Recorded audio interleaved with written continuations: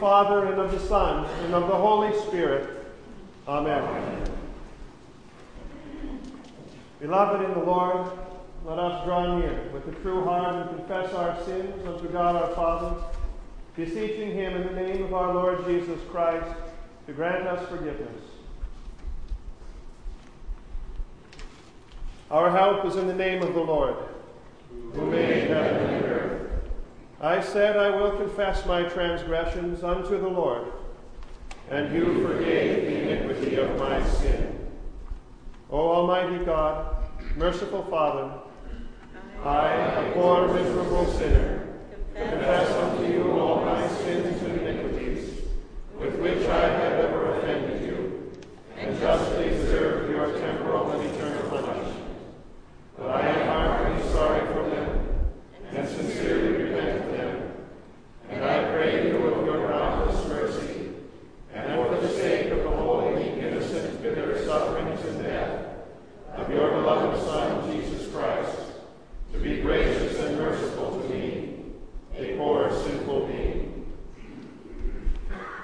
Upon this your confession, I, by virtue of my office as a called and ordained servant of the Word, announce the grace of God unto all of you. And in the stead and by the command of my Lord Jesus Christ, I therefore forgive you all of your sins in the name of the Father, and of the Son, and of the Holy Spirit. Amen.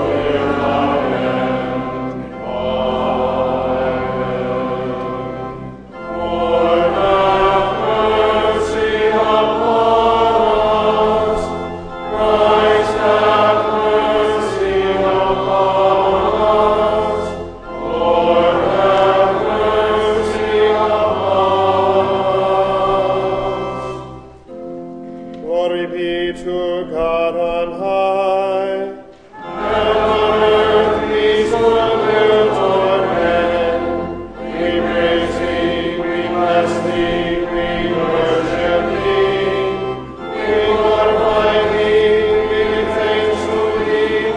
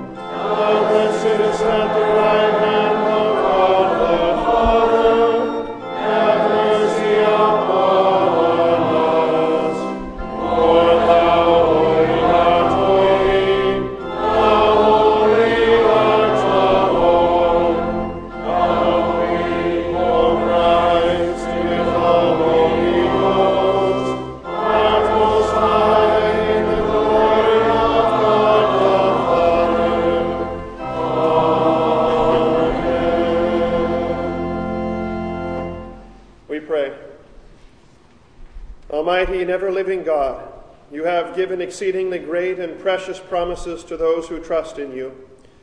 Dispel from us the works of darkness, and grant us to live in the light of your Son, Jesus Christ, that our faith may never be found wanting. Through the same Jesus Christ, our Lord, who lives and reigns with you in the Holy Spirit, one God, now and forever. Amen.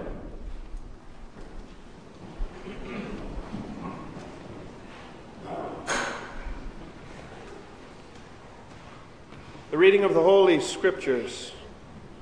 The Old Testament reading for this, the 27th Sunday after Pentecost and the second last Sunday in the church year, is from the prophet Zephaniah, the first chapter. Be silent before the Lord God, for the day of the Lord is near.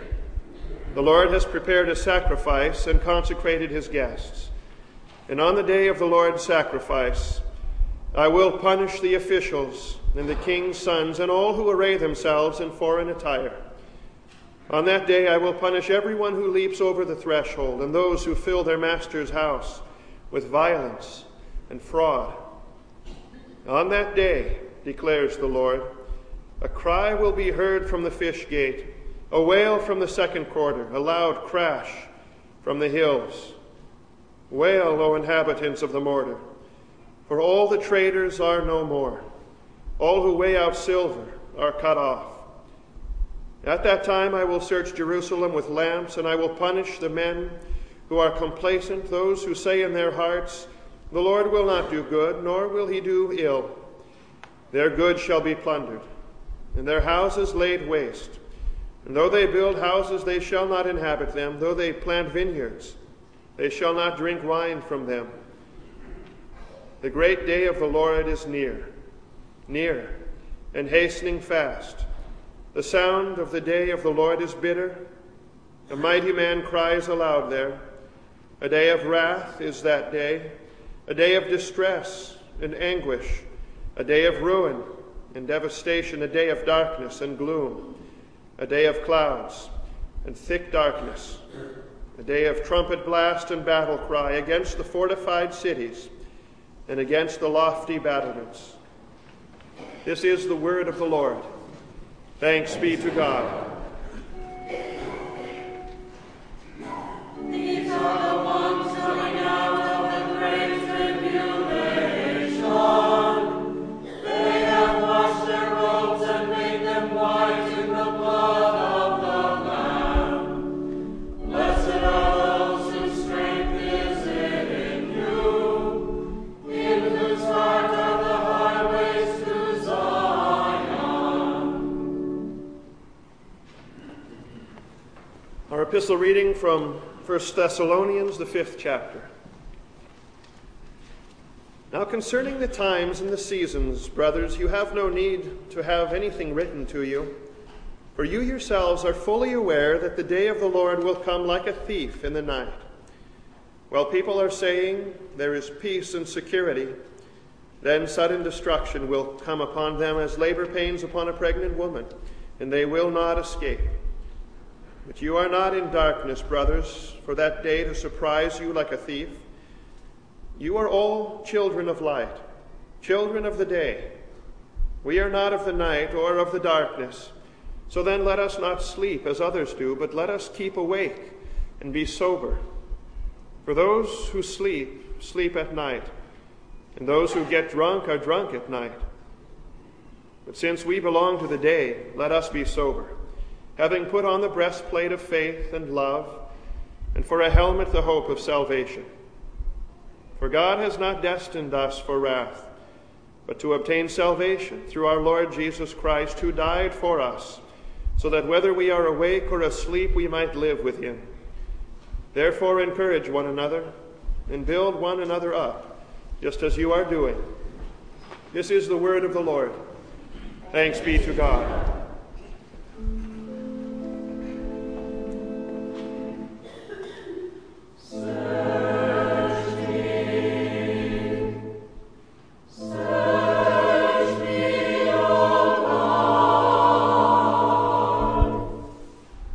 And seek the ground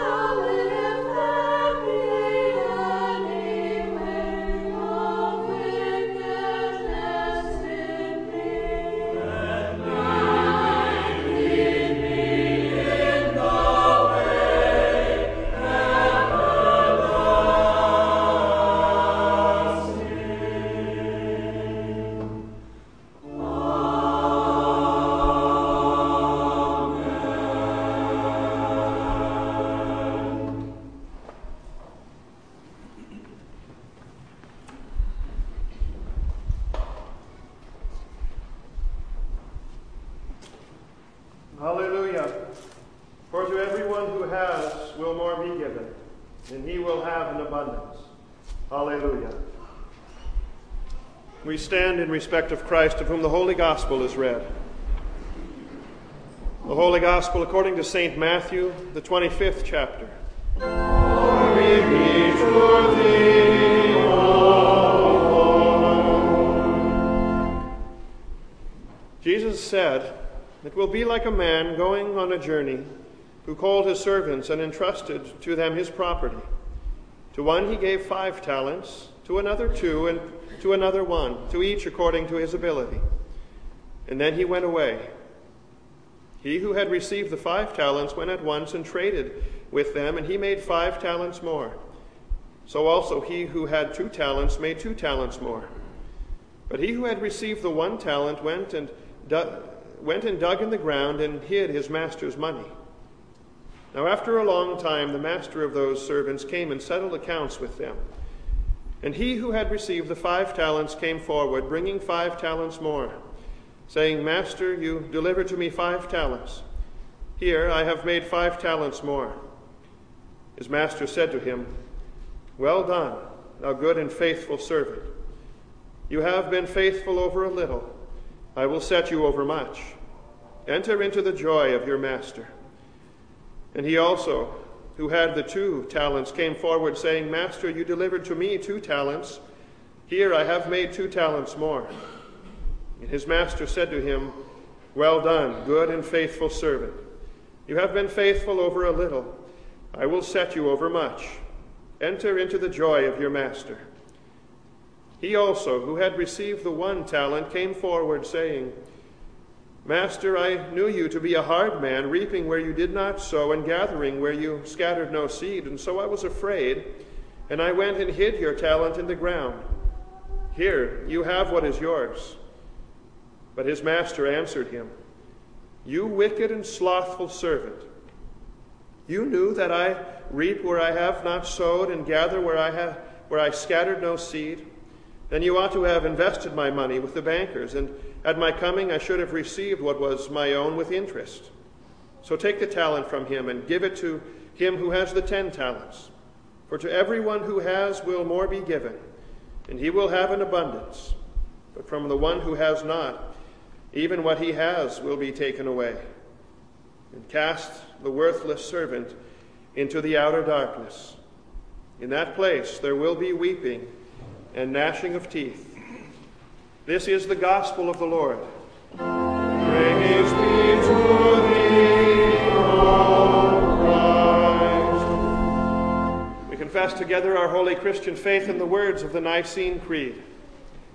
I believe in one God, the Father Almighty, maker of heaven and earth, and of all things visible and invisible, and in one Lord Jesus Christ, the only begotten Son of God, begotten of his Father before all worlds, God of God, light of light, very God of very God, begotten, not made, being of one substance with the Father, by whom all things were made, who for us men and for our salvation came down from heaven, and was incarnate by the Holy Spirit of the Virgin Mary, and was made man, and was crucified also for us under Pontius Pilate.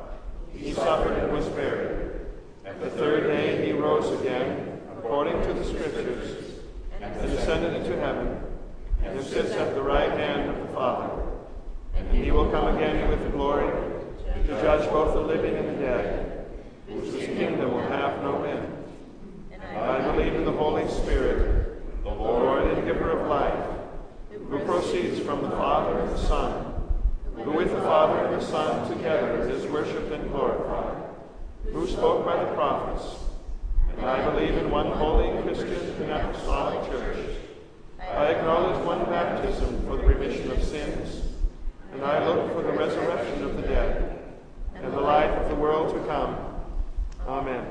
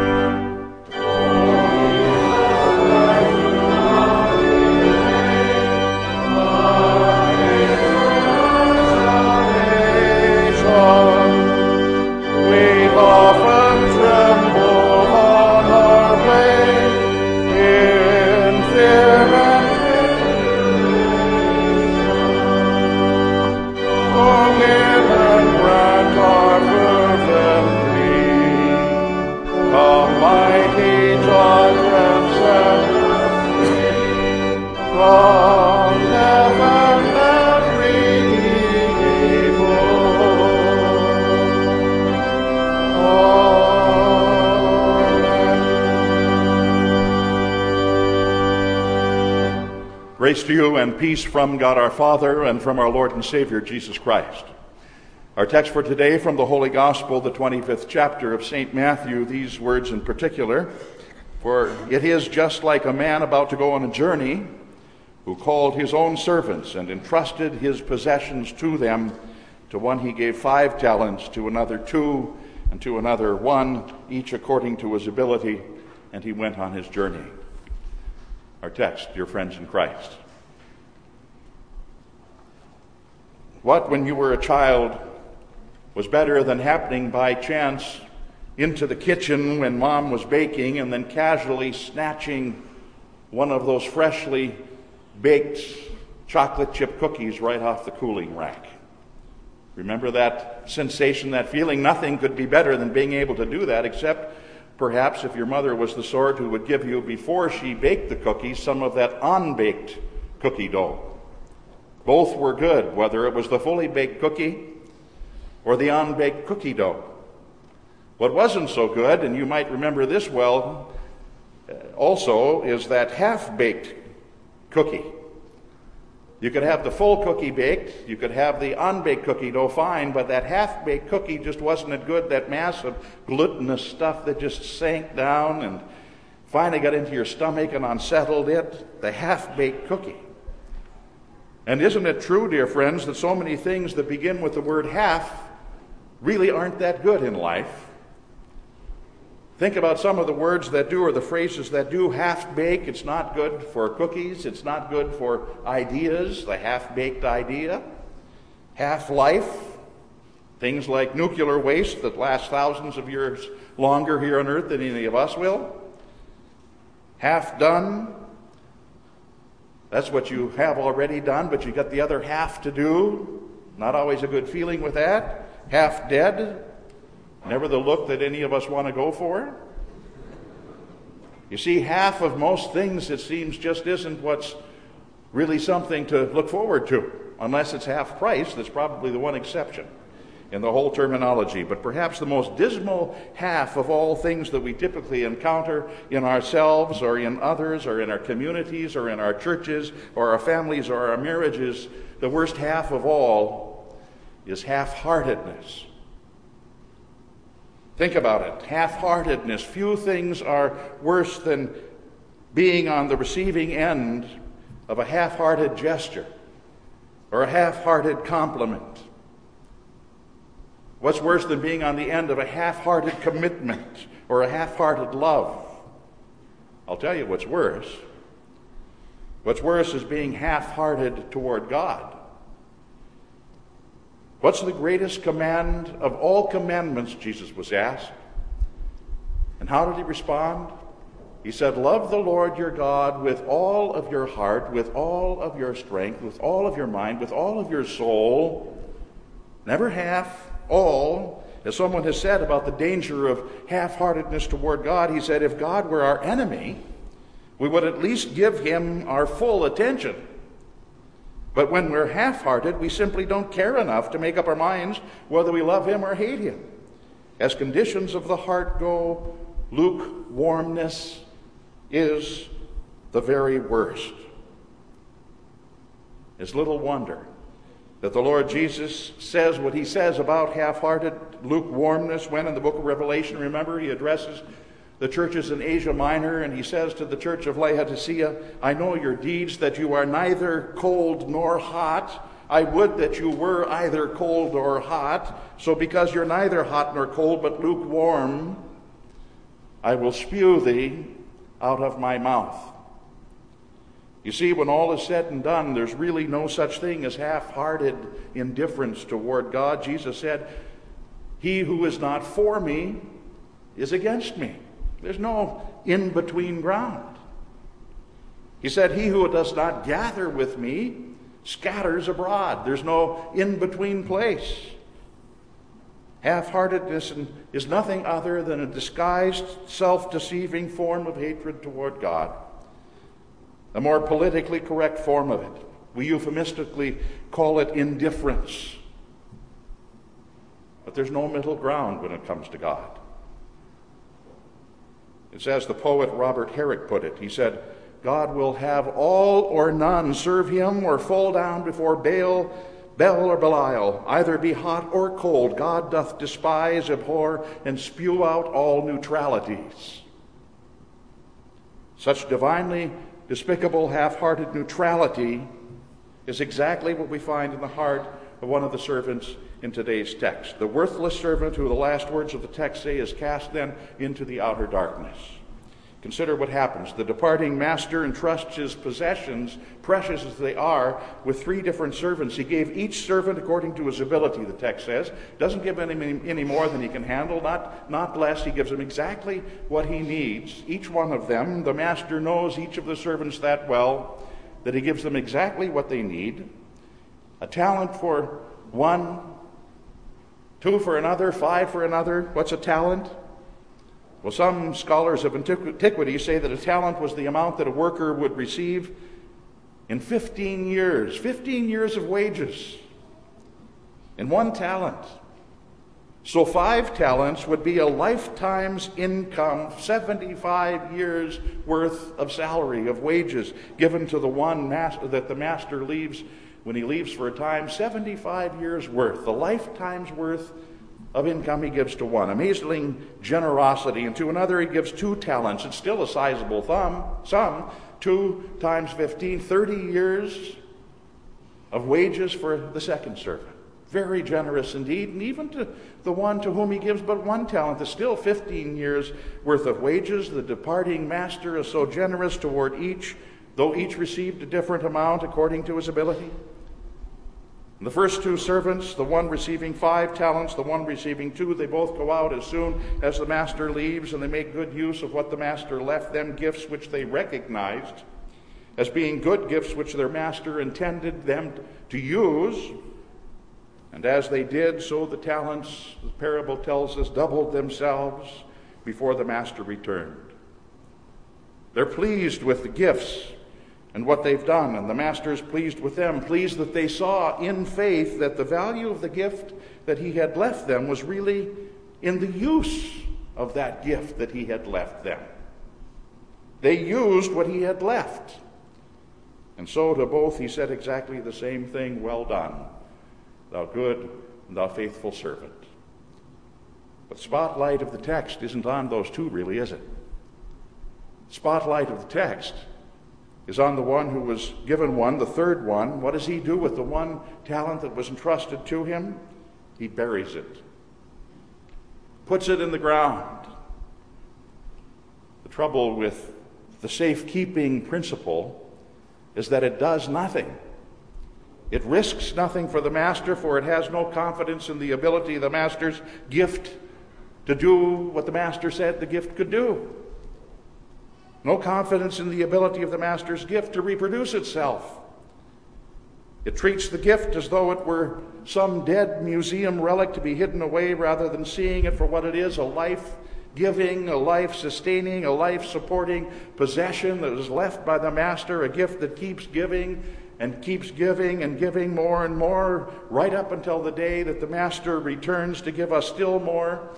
Isn't that what the master told the first 2 servants when he returned?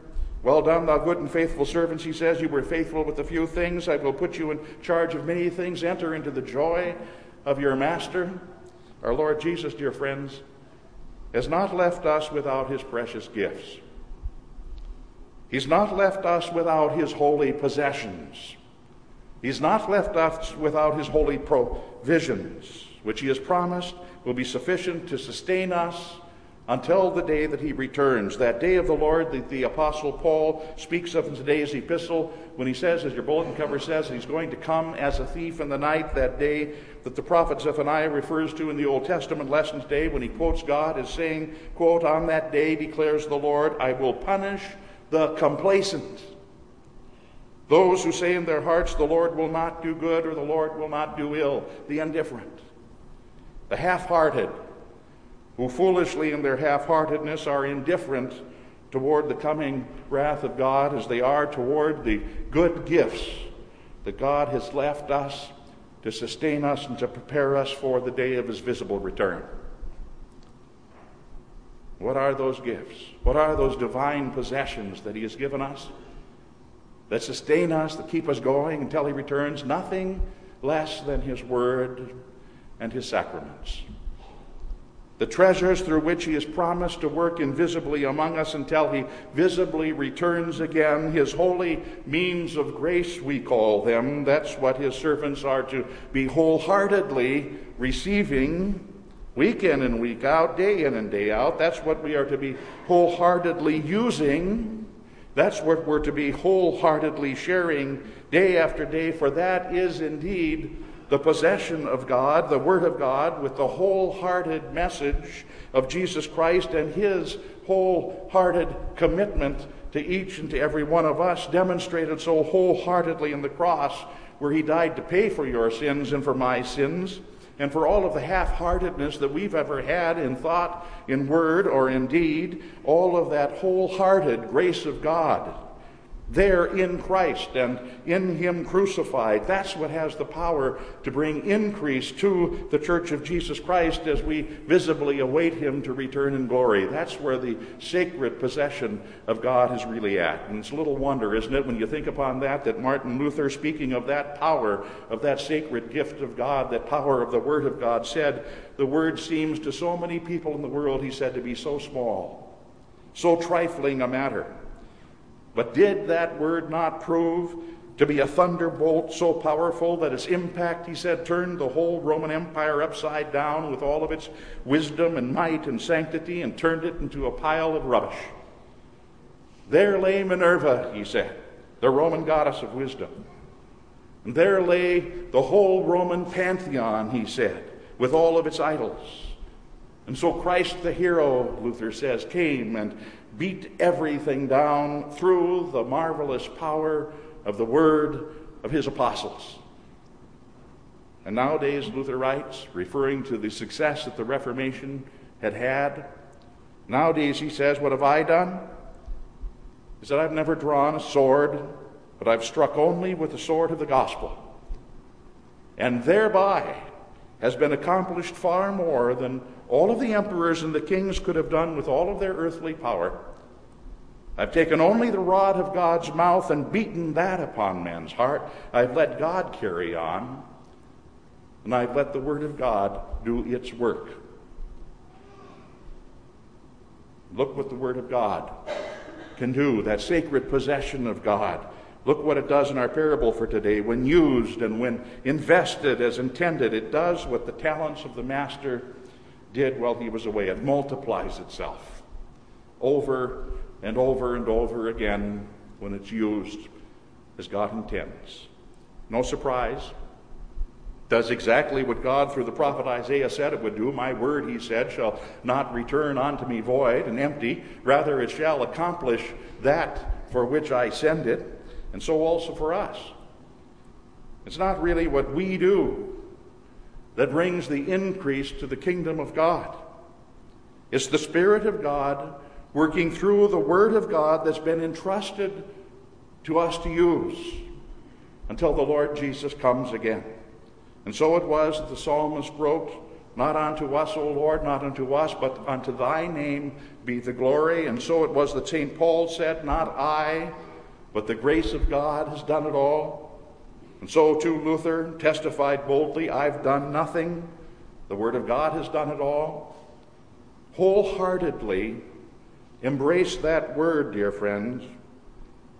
Do so right here in the sanctuary as you faithfully hear the word read and preached and taught.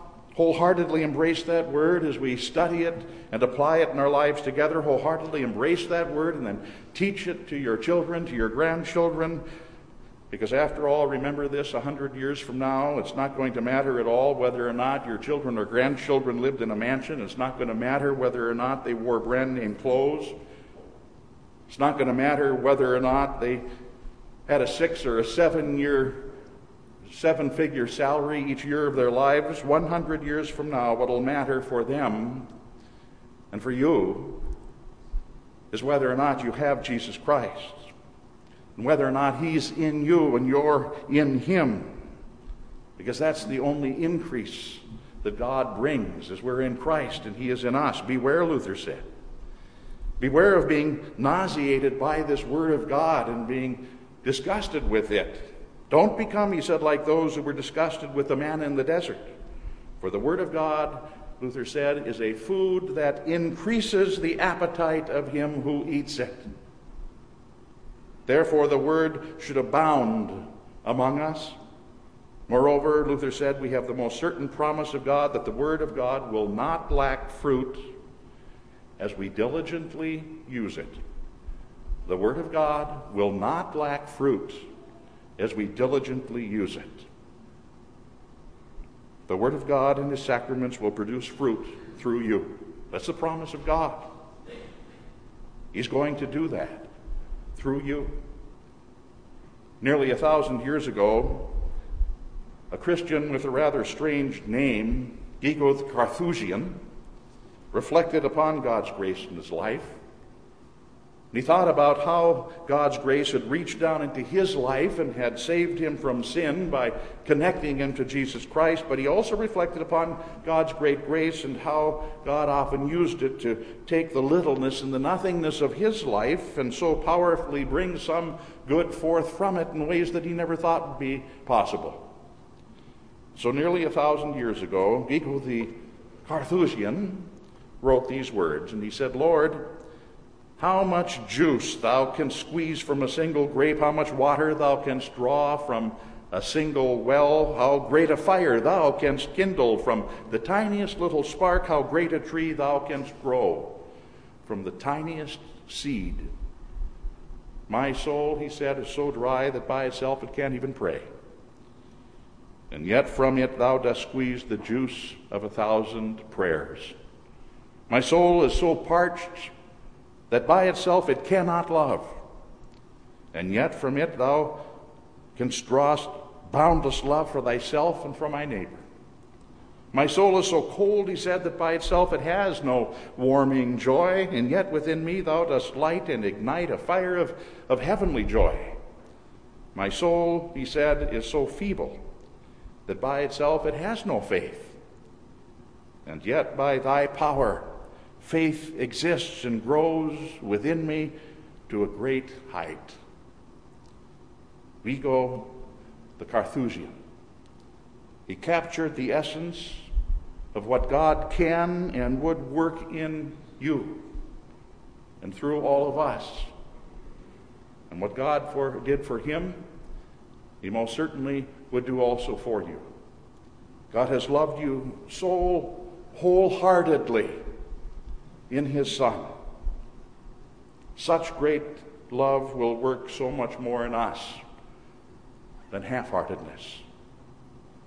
In the name of the Father, and of the Son, and of the Holy Spirit. Amen.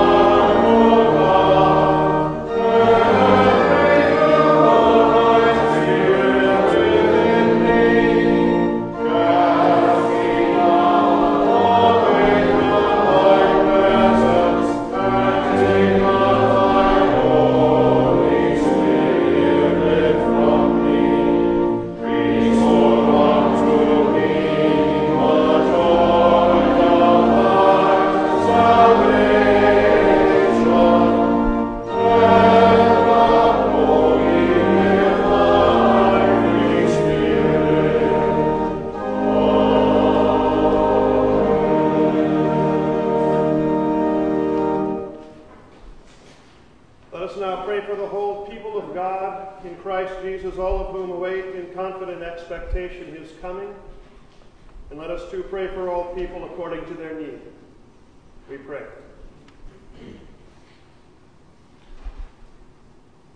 For causing us by his word and through his sacraments to come to the knowledge of the truth, that all men have been reconciled unto God in the atoning sacrifice of Jesus Christ, we give thanks.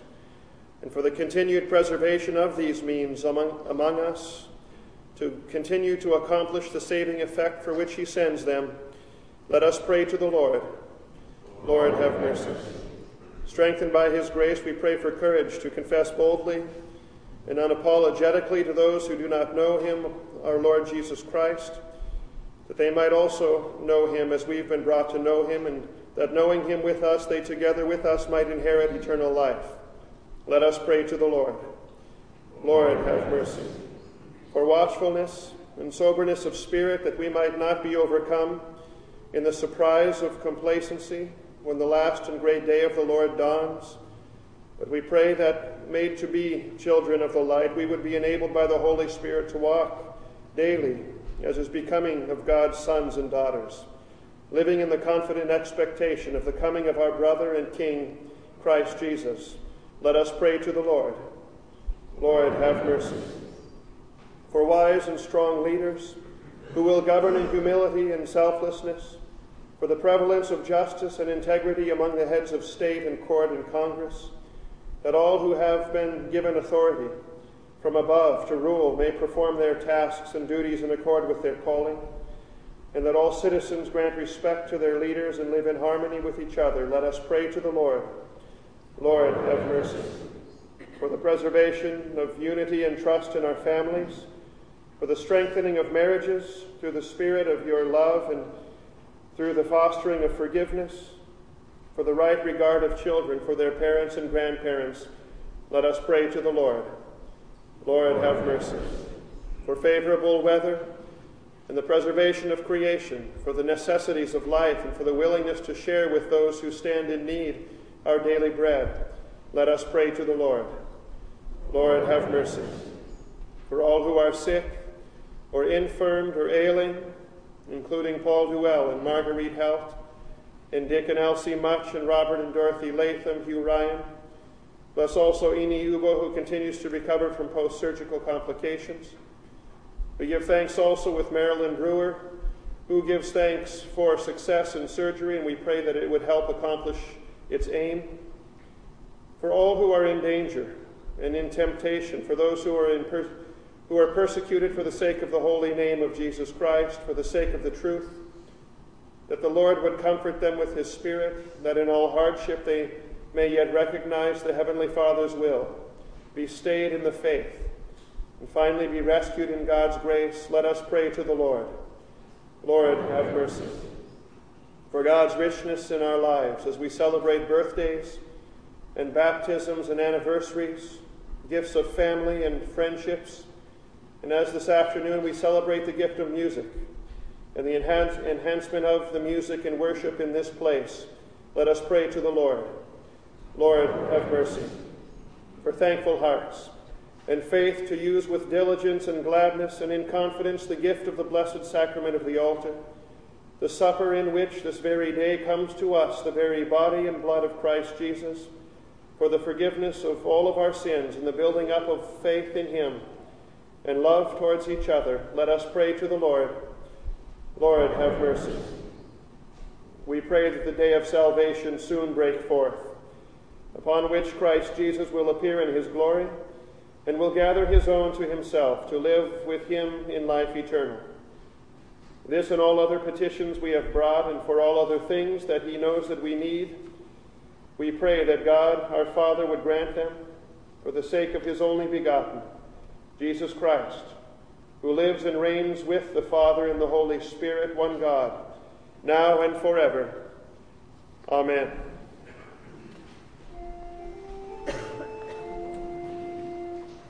The Lord be with you. And with thy spirit.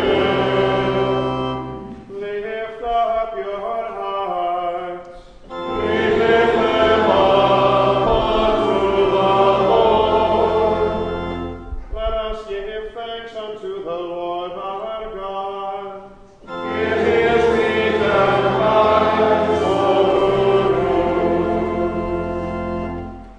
It is truly meet, right, and salutary that we should at all times and in all places give thanks to you, Holy Lord, Almighty Father, everlasting God, through Jesus Christ our Lord, who out of love for his fallen creation humbled himself by taking on the form of a servant, becoming obedient unto death, even death upon the cross. Risen from the dead, he has freed us from eternal death and given us life everlasting. Therefore, with angels and archangels and with all the company of heaven, we laud and magnify your glorious name, evermore praising you and saying, Glory, glory, glory, Lord God of Sabaoth. Heaven are full of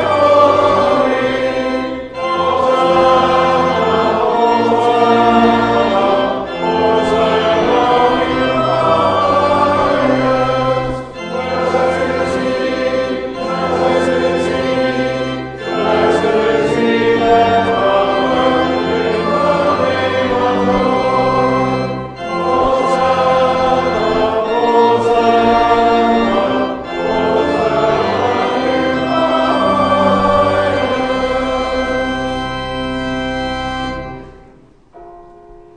Our Father, who art in heaven, hallowed be thy name. Thy kingdom come, thy will be done, on earth as it is in heaven. Give us this day our daily bread, and forgive us our trespasses, as we forgive those who trespass against us. And lead us not into temptation, but deliver us from evil. For thine is the kingdom, and love, and the glory forever and ever. Amen.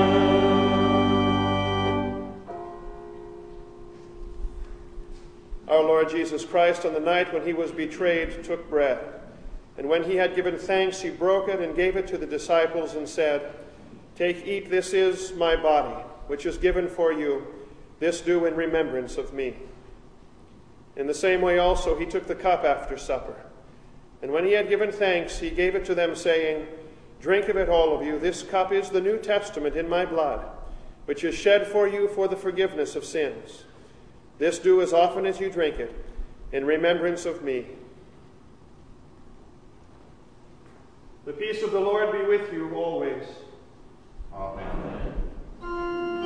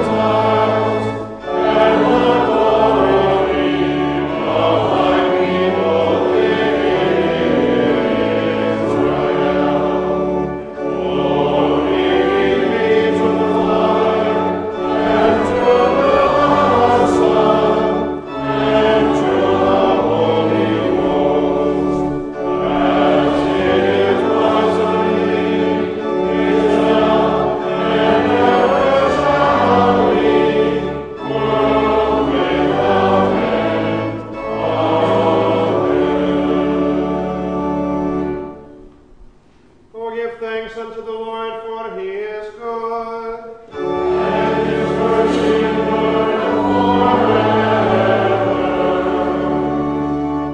Let us pray.